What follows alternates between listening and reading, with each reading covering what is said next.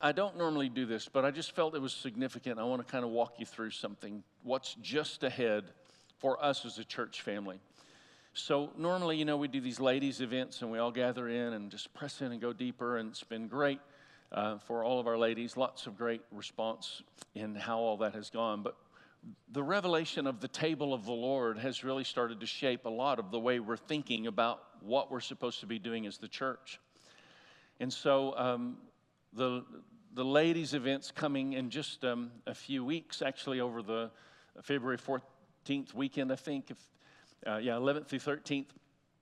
And this is actually going to be ministry of our ladies in the homes of our ladies. And we want to help empower you to some very strategic, specific things that will take place in your homes together with other ladies as you invite them in around the table. And I believe God is going to show up in powerful and wonderful ways as we experience the table of the Lord together. So don't, just because there's a little bit of a different sense or feel, be guarded against, stepping back from that. But let's help press in.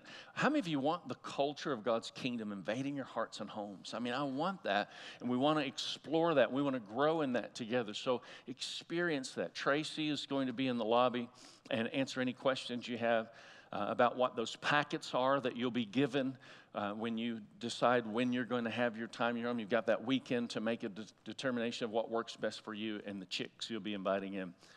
And then following that, in just a few weeks after, we're going to have a worship night, and we're going to gather in here and worship.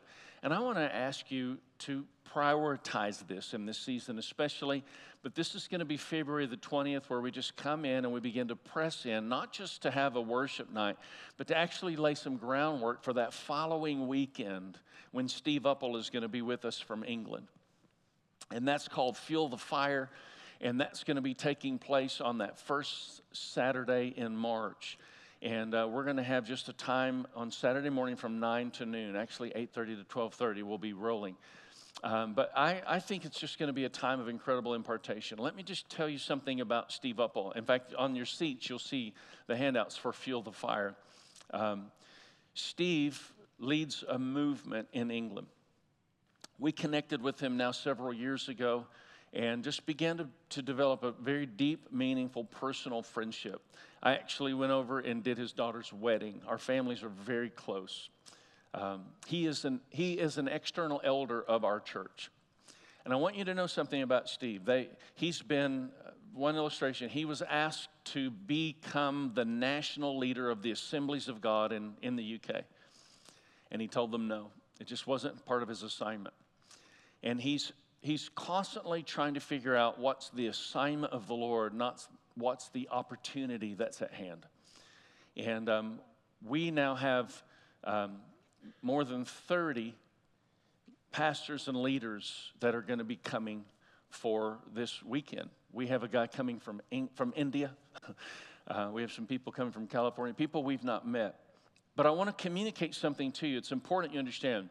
This is not a pastor's conference for these pastors. This is a Fuel the Fire weekend for us as family. And these pastors are aware this is going, and they're going to come in and experience what we possess as a church family. And I want to ask you to purpose that weekend to be a priority as we gather and just press in. And I really believe it's going to be a weekend of incredible impartation, as Steve will be with us on that Saturday morning, and then, of course, on Sunday as well. Something about getting in an atmosphere that releases and triggers something in our hearts. By the way, we have confirmed, and we have the school reserved for Destiny Table New York. And welcome to you all online with us. And I look forward to being there with you in April for worship night in New York. And it's just a day where we as the church want to step in to experience and explore the atmosphere that God's desiring for us to have in our hearts and in our homes and in our lives. I'm a little convoluted with what I know is my assignment today. But I just want to cooperate with this very important thing. And if you'll just think in these terms, the atmosphere is what is vital that we understand in today in our gathering. There's something that happens in the heart of a child when the parents are embracing each other in a spirit of unity right in front of them. Something feels good in the heart of a child. They can't even explain it, and we can't even understand it. But how many of you know there's something supernatural being triggered in that child's life? And there's something about this atmosphere that's utterly significant for us to understand. You and I are called by God to preserve the spirit of unity in the church. And there's something that happens in the world around us when we preserve the spirit of unity that they feel really good. The Bible says you'll be known by your love for one another. They can't explain it, they can't understand it, but there's a spiritual atmosphere. Do you understand what I'm saying? Like when the kingdom of God actually invades the earth because we're walking in obedience to His word, things begin to transact in the heart of humanity that no mind can comprehend. In other words, people will start to get saved and turn from their wicked ways when the church begins to experience the atmosphere of God's kingdom that has come into the earth. I am so excited about all the evangelistic efforts that we can put together and reach, and do all the things to reach people. But if we aren't walking in the presence of God and in the power of God, then those efforts become very human-centered, and God wants to do something supernatural. I'm going to challenge you in some things because right now we're pretty much all in agreement, but I'm going to offend you today. I'm going to stir the pot a little bit today. I'm going to do it in a way that hopefully it's digestible, but I'm just giving you some forewarning. We're going to break a spirit of disunity in a society and in a day where a divided world actually possesses a very divided church, and a divided world needs a united church regardless of your positions and dispositions, whatever that may be. I figured you wouldn't shout at me as much when I announced that I was going to be a little offensive today. But let's just get right to this. We can have distinction without having to have division if we understand agreement and unity are not always the same.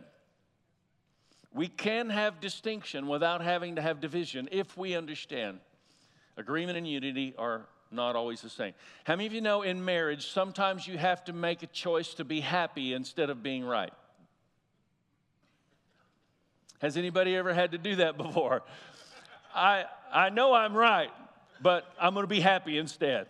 That's all good. Yeah, you just believe what you want to believe. I'm going to leave that alone. What are you saying? We don't have to be in full agreement in order to walk in a spirit of unity. To experience something deeper, I have to let go of something shallow. And something shallow creates all kinds of splintered perspectives that create havoc and division. And the Lord's trying to take us to a spirit of unity. So recognize this. We can have distinction without having division if we understand agreement and unity are not always the same. I want to make sure we understand. I usually avoid cultural controversy. And I do that on purpose because I believe kingdom culture is what transforms society while political slants and political rants divide. So I want to focus in on the kingdom, but today I'm just going to step out there. I'm going to do something I've not ever done before. I'm just going to tell you right now, this cultural controversy needs to be addressed. Pineapple does not belong on pizza. I just want to say it. There, it's out there. It does not belong on pizza. If you believe pineapple belongs on pizza, then you're a sinner.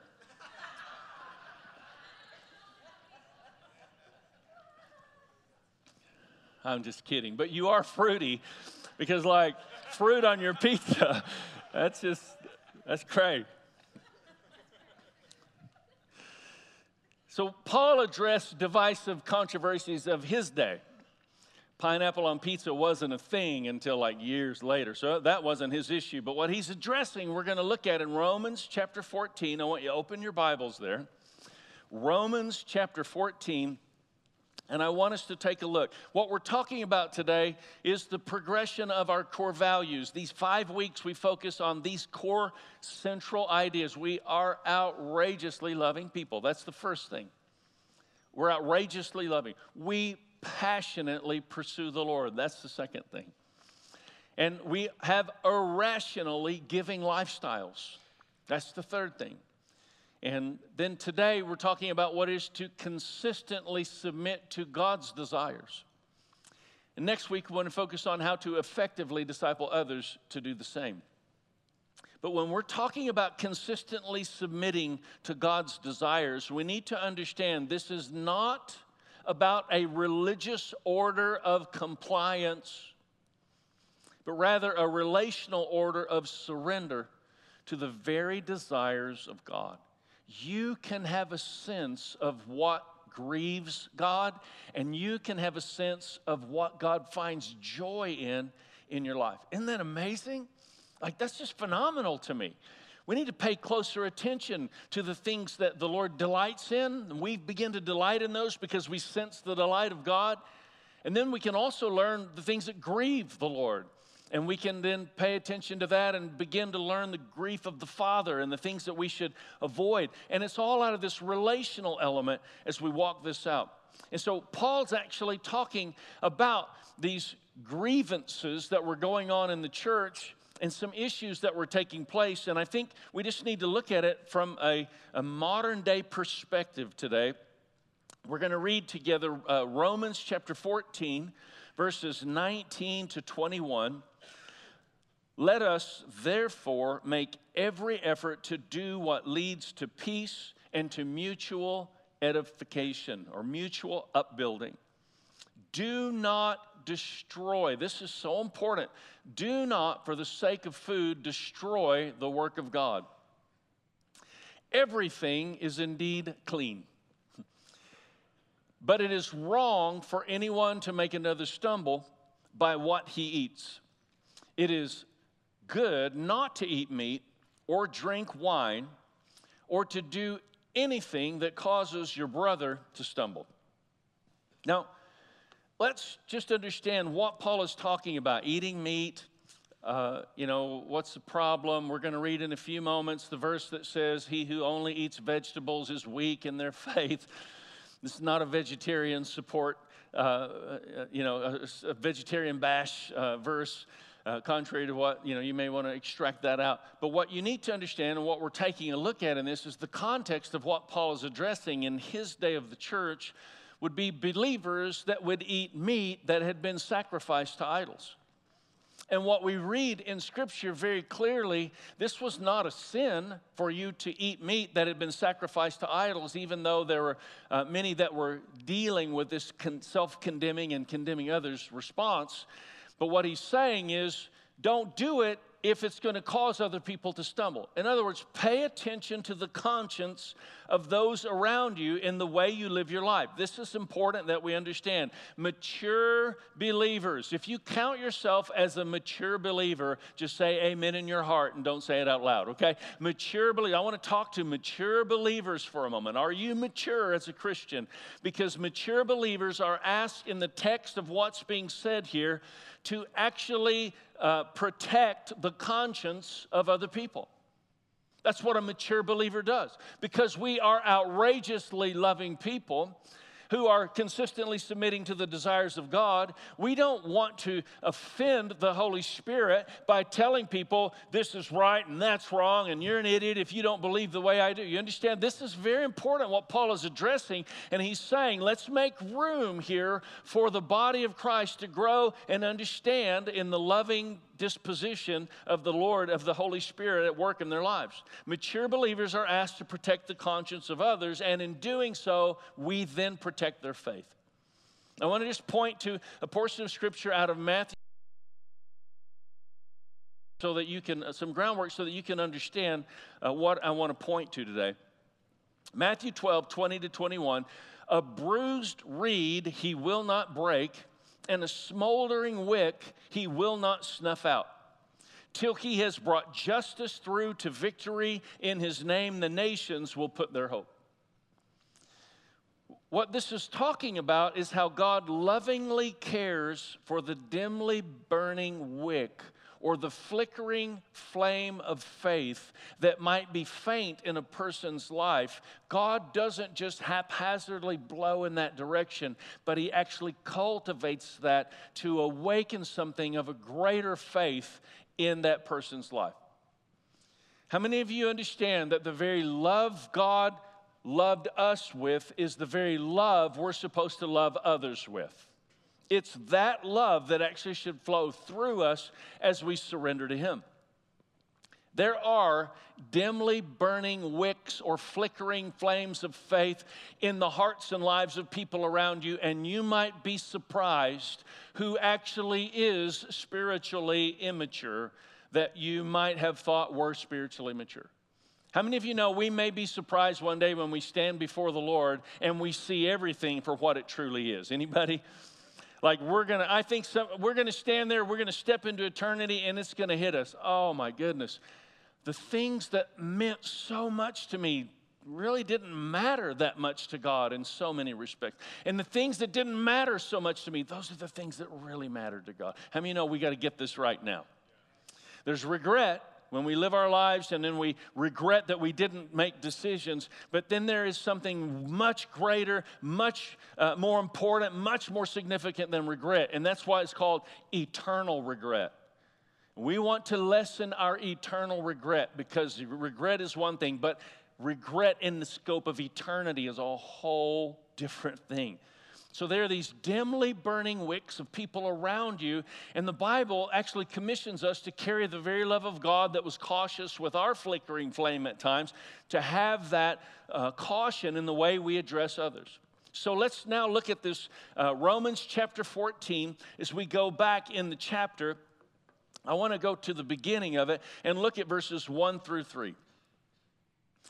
And it says, as for the one who is weak in faith, flickering flame, that's what we're talking about.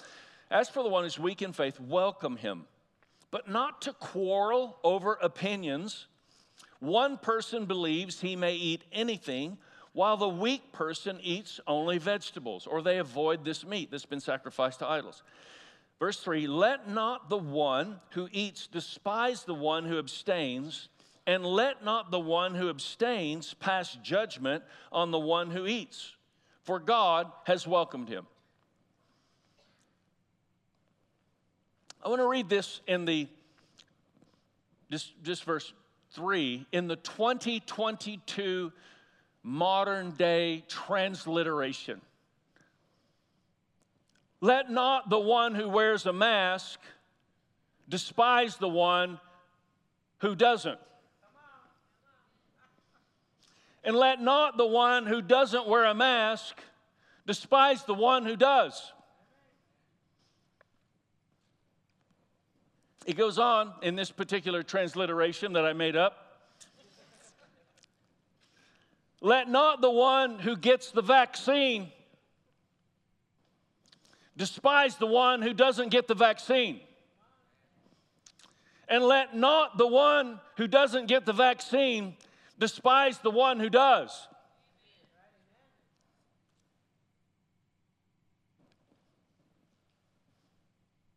Thanks for coming today. God bless you.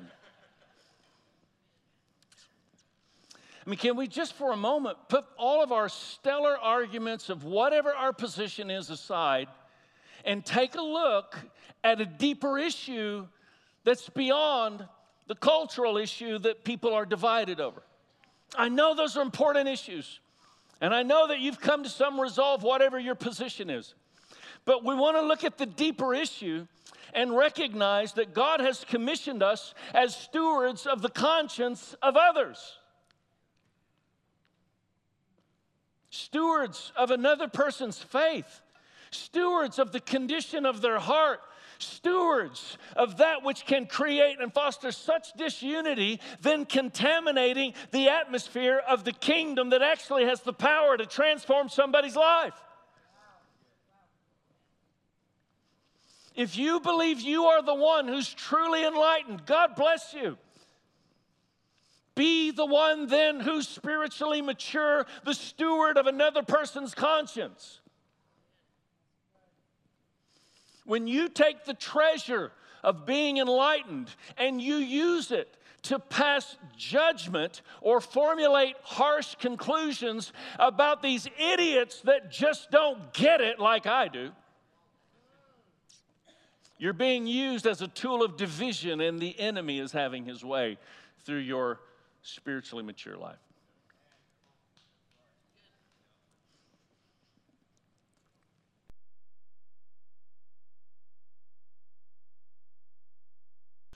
Verse 14 to 15. Oh, sorry, we started 19. We're still going. We're picking up at 14 and 15. I know and am persuaded in the Lord Jesus that nothing is unclean in itself, but it is unclean for anyone who thinks it's unclean. Are you tracking?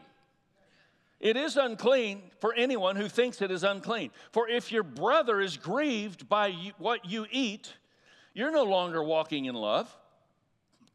By what you eat, do not destroy the one for whom Christ died. So if you have a friend who believes with all of their heart that they're not supposed to get the vaccine, and you've come to then you're commissioned to actually protect their conscience rather than to argue them down to come to your conclusion. If you have a friend who believes with all their heart they're not supposed to do this, and you believe otherwise, then again, perhaps you're the enlightened one, but you're commissioned to protect their conscience. Now, where we began, in verse 19 to 21. So then, let us pursue what makes for peace and for mutual upbuilding. Do not, for the sake of food, destroy the work of God. Everything is indeed clean, but it is wrong for anyone to make another stumble by what he eats. It is good for drink wine or do anything that causes your brother to stumble. Paul's saying that if you're a meat eater and you persuade the vegetarian that it's okay to eat meat because you've convinced them to do so, and then they eat meat, but they do so with a burdened conscience, then you've actually caused them to stumble, and your goal was not to protect them. Your goal was to be right and make them more like you.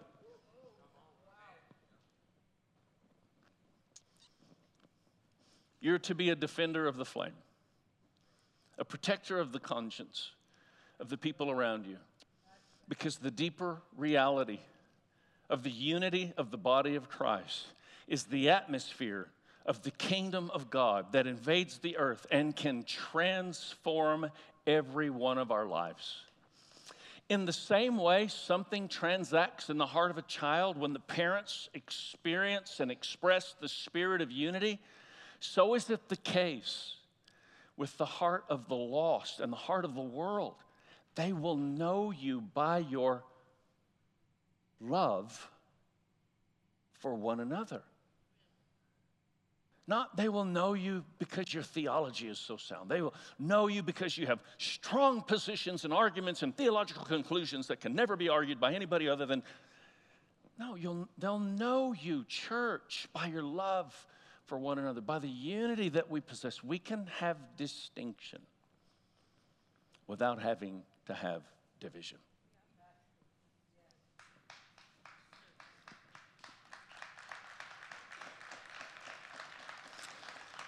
Let's just continue that just for a moment. Let's hiss the enemy away by the clapping of our hands in agreement that the spirit of unity is being released in the body of Christ, not just here, but in the body of Christ and the church in general. Come on, would you just stand with me? Let's stand and let's hiss. There's this interesting principle in Job 27. Haven't really addressed it much lately, but it is this interesting principle where Job says, I hiss the enemy away by the clapping of my hands. There's something about our applause to the Lord that actually has a spiritual impact. And would you just join an attitude of faith as we one more time just give the Lord a hand clap of praise and declaration. Lord, draw our hearts into unity. Draw our hearts into a deeper revelation of your love. Lord, help us to consistently submit to the very desires of God as our way of life. In the mighty name of Jesus, you are worthy of our praise, and the enemy is defeated in our lives, and the kingdom of God is at hand. In the mighty name of Jesus, thy kingdom come, Lord, thy will be done on earth as it is in heaven, in the mighty name of our risen King. Thank you, Lord.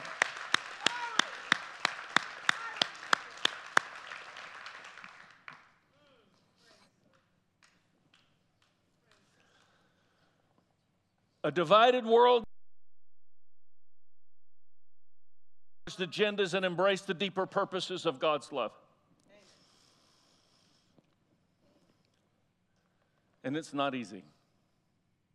How many of you feel deeply passionate about your personal conclusions? But how many of you know there's something deeper about eternity that we must learn to embrace? So the worship team's going to come, and we experience God's presence together, and then we bring that to real life with marching orders every week. So our God's presence to real life action point, GP2RL action point of the week, is simply to reflect on Romans 14 this week. Repent where you've missed it, and make a sincere effort to restore any relationship that's been strained or affected in any way. All in the name of pursuing a spirit of unity. And what I'd like us to do is together as a family. Every week, communion is always available at the back of the center. But today, I want us to receive communion together. And I want us to do it in this spirit. The spirit that says, the broken body of Jesus, the shed blood of Christ, is enough to draw us past our personal perspectives, whatever those personal perspectives may be, to embrace distinction without having to embrace division. We become the body of Christ with many different political viewpoints and many different sociological viewpoints. And we love each other forward every step of the way. So there are communion trays up at the front, communion trays at the back. If you would just be dismissed to get those, go and get your elements. It's all one cup. And then come back and we'll do this all together.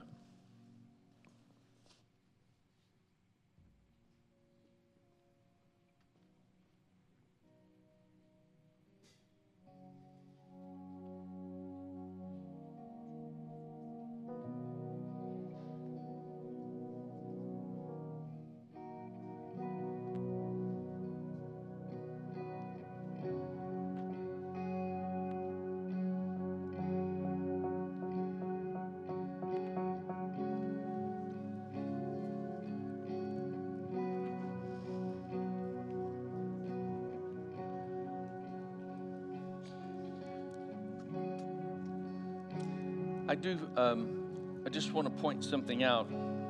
First, shake your communion cup, just because it becomes juice concentrate.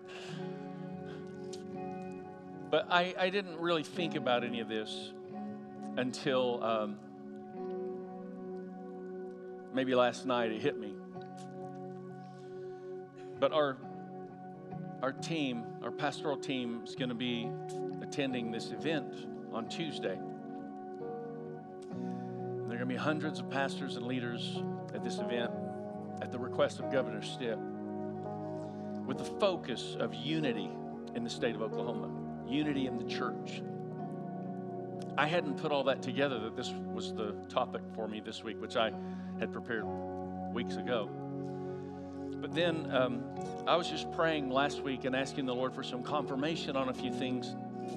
And specifically, he confirmed almost immediately as I prayed that prayer, my phone rang, and the office of the governor asked if I would take a podium responsibility at this event on Tuesday. I believe we're carrying something to release a spirit of unity in the hour in which we live. And I think that the Lord wants to release that even more so right now in the atmosphere of our hearts. If you're online or you're in this room and you've not prayed to receive Jesus Christ as your personal Lord and Savior, then you don't understand what this is about to be about. And I would invite you to come to that understanding, to that revelation, where we surrender to the broken body of Jesus who died on the cross, and the blood of Christ that flowed out of his body down that cross, soaking into the cursed ground as a result of man's sin, reversing the curse into the blessing of God to be awakened within our lives. If we are willing to look to Jesus Christ and confess, believe in our hearts Jesus is Lord, and confess with our mouth, then something begins to transact in our lives supernaturally, spiritually. I can't explain it, but I went from death to life as a young adult. And when I went from death to life, all of a sudden everything changed about what was going on inside me. I want you to know that. So can we just agree?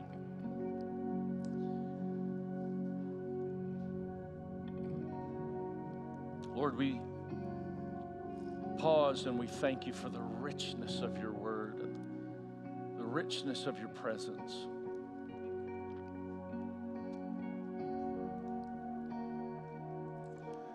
We thank you, Lord Jesus. You are the Savior of the world. You're here with us right now. You're not dead, you're alive. You laid yourself down that we might live. You were crucified on the cross and buried in the grave, sealed in that tomb, but you came back to life. And there's an empty tomb that resulted that you might fill our hearts with the purposes of God. Come on, very intentionally, with a certain measure of volume coming from you. If you agree Jesus is Lord, why don't you signify that with a great big amen? Thank you, Lord. Lord, we just receive. You are who you say you are. You're the Savior of the world. And so as a family together right now, Lord, we acknowledge your broken body on our behalf, the suffering and the pain and the agony that you went through, that we might have life. So church family, in unity, let's take and eat.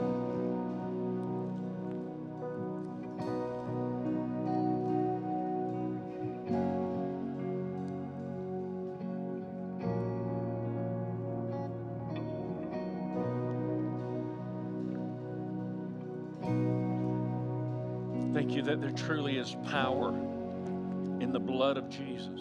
Your word reveals the life is in the blood. I thank you, Lord, because of the shed blood of Jesus Christ, we no longer have to slay innocent animals.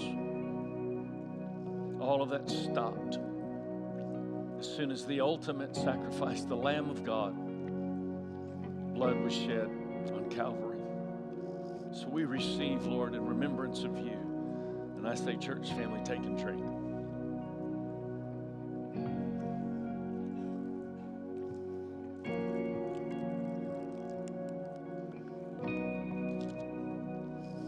You know, our prayer team serves our church family every single week, available to pray. They're going to be stationed in the back under those lights. If there's anything that we can stand with you and pray with you about, give us that opportunity to do that. We want to take just a few moments. Every week we do this, and I recently read a book by the late Yonggi Cho, and he made a statement in the book, and it's so true. He said, the Western world church rarely takes time to spiritually digest what God has revealed. We're so busy getting our great messages out, and then we are concluding so that everybody can go on. And I'm amazed at how many people right now are talking to me, looking for church, and they're saying, I'm tired of fast food church. That's what that phrase keeps coming up again and again and again from people that are saying, I'm just tired of fast food church. You know, it's just so, I want to make sure we're making room to digest what God is revealing. Revelation that's not nurtured will be lost. So that's why as we conclude, we always worship.